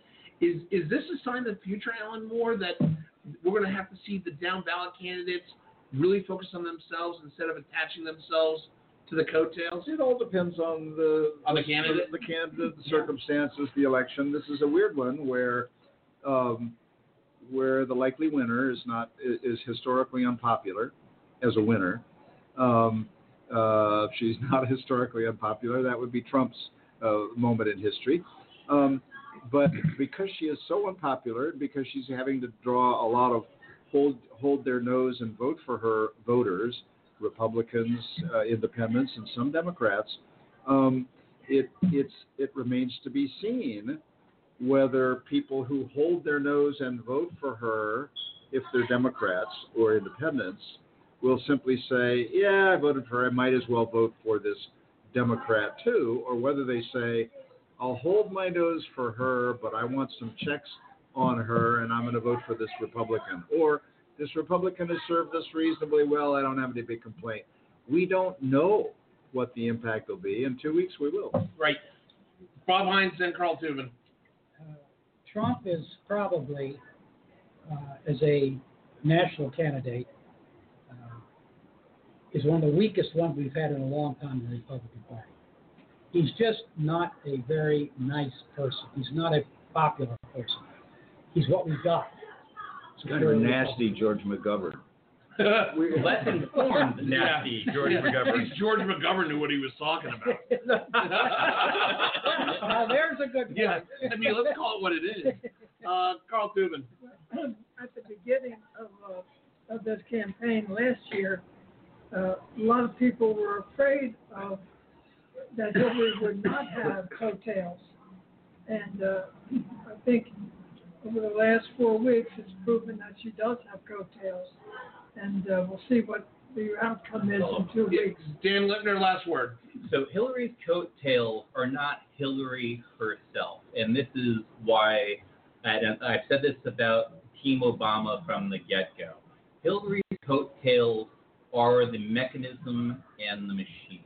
The Clintons, to their credit, during Bill Clinton's 2 terms as president while running for office, remember that there were down ticket races, there were even state races that you had to play with because democracy is a team sport. Team Clinton is doing the exact same thing as her husband did during his run. You mean Obama finally figured out that there are other races that he should look at? And that figuring was figured out because the Clinton campaign is helping to coordinate with what the president is doing All politically right, now. since Admiral Ken gave me the begging sign, Admiral Ken, real quick. I will add just one thing on the down ticket races. So a lot of the Republicans that I talk to that are supporting Trump are doing it because their last ditch rationale is that they're afraid of the appointments that Hillary Clinton will make to the Supreme Court. I think that if the party, if it wakes up in time, will understand the fact that, okay, so this might be the candidate that we have, but if you really, really want to protect the consistency of the Supreme Court, you really Win back the Senate. win back the Senate. I've been saying that Win for back weeks. the Senate. Weeks. Yep. The Republican Party is so out in la-la land. They have missed the forest through the trees. Absolutely. Reince Priebus should be smacked in the rear end. No, fire. Well, fired on top of it. But Reince Priebus should be smacked in the rear end for losing sight of Donald Trump can have a list of 100 people he would appoint to the Supreme Court. The only way it happens is if you own the Senate and you have judiciary. Actually, That's bottom there's a line. news item that when I was away, I don't know if we dropped it, that Trump announced that he's going to stop doing big dollar fundraising. And that's not just for him, that's for the RNC. Oh, it's And- such a disaster. I mean, the Washington Post literally just reported this since we've been on the air. That's an amazing thing for the Republican presidential nominee to say he's no longer raising money. That's a staggering And it statement. really gives validity to the Saturday Night Live comment that Hillary Clinton's character made the other night that she really is a Republican. Yeah, that's right. That's true. And doesn't it show you the Republican Party is just disintegrating? Let me tell you something. Boy, The lakes of blood that's going to happen when that maneuver comes down. Good Lord. Anyway, Well- with that being said, it's now time for my favorite part of the show. Tell me the story, where we talk about news, innuendo, and stuff we didn't cover during the rest of the show. Bob Hines, tell me a story. Looking at the elections, if you're a Republican, it's very disappointing. I think we're in real deep trouble. Most of it of our own causing. I just hope we don't get killed. Good point. Congressman Al, tell me a story. Well, I got put down pretty hard when I suggested it, but I think a re-examination of the fairness doctrine could do a lot to rebalance the information going out to the public. So the $2 billion that Trump got in free media wouldn't happen? No, it's that's not that. wrong. It's building attitudes among the public. I remember having a paper hanger in our apartment, and he was a very nice little man, and he came and he did a wonderful job hanging paper.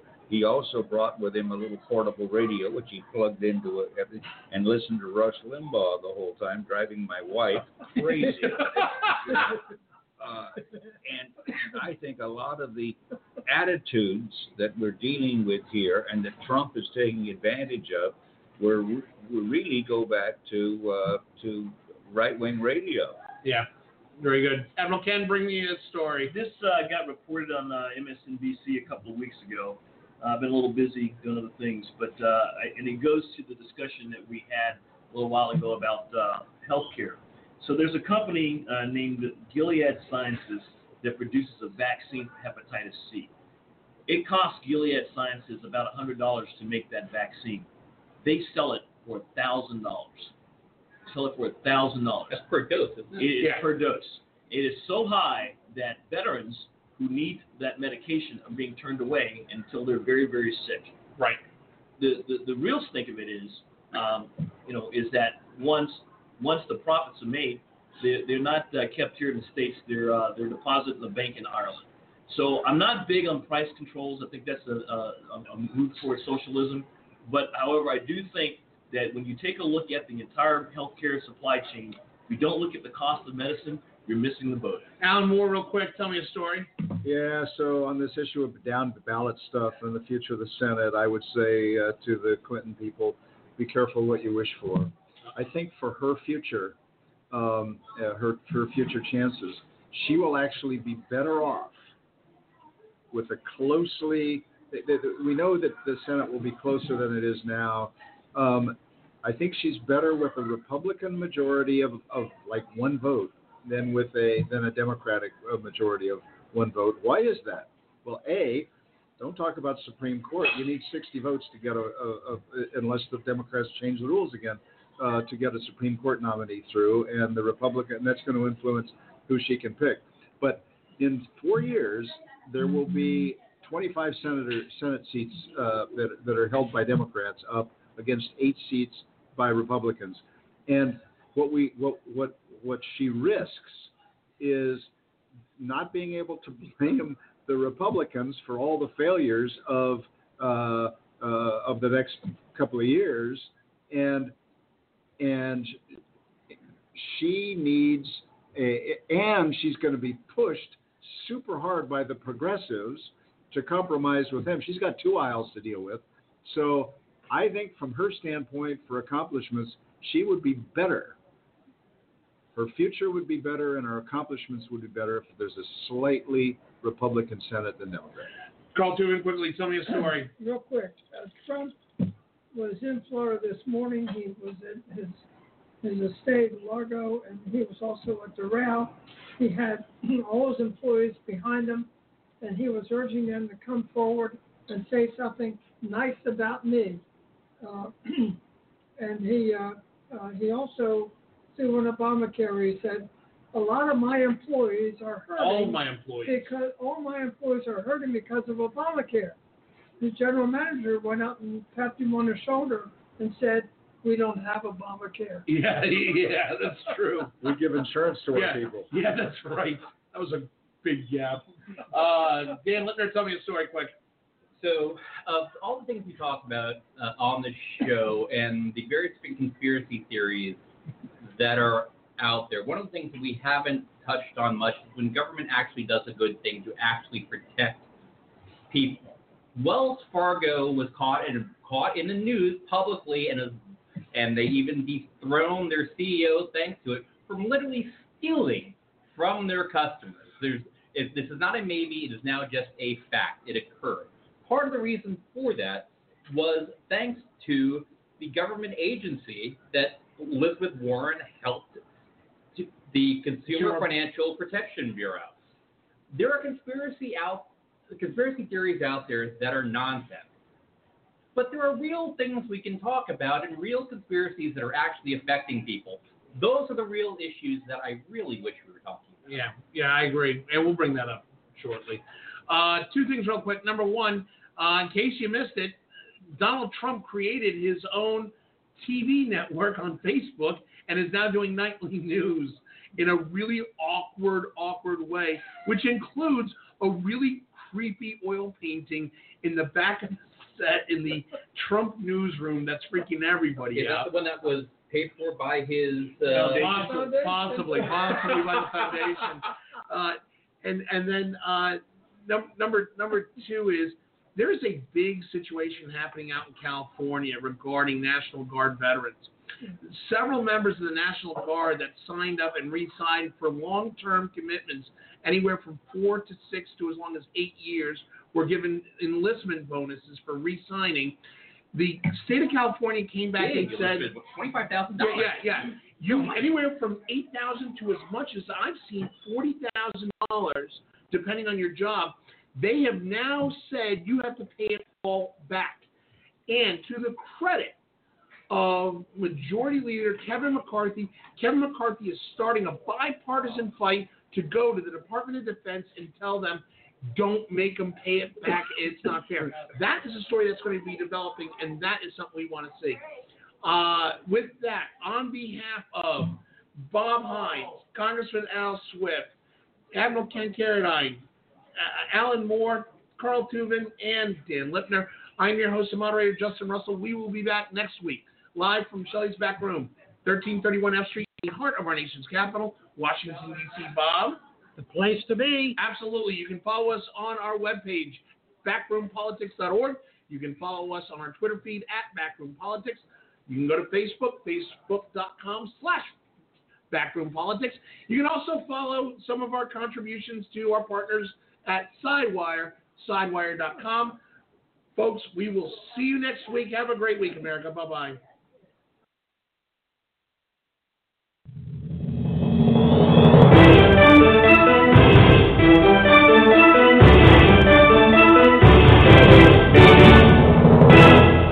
This is Backroom Politics.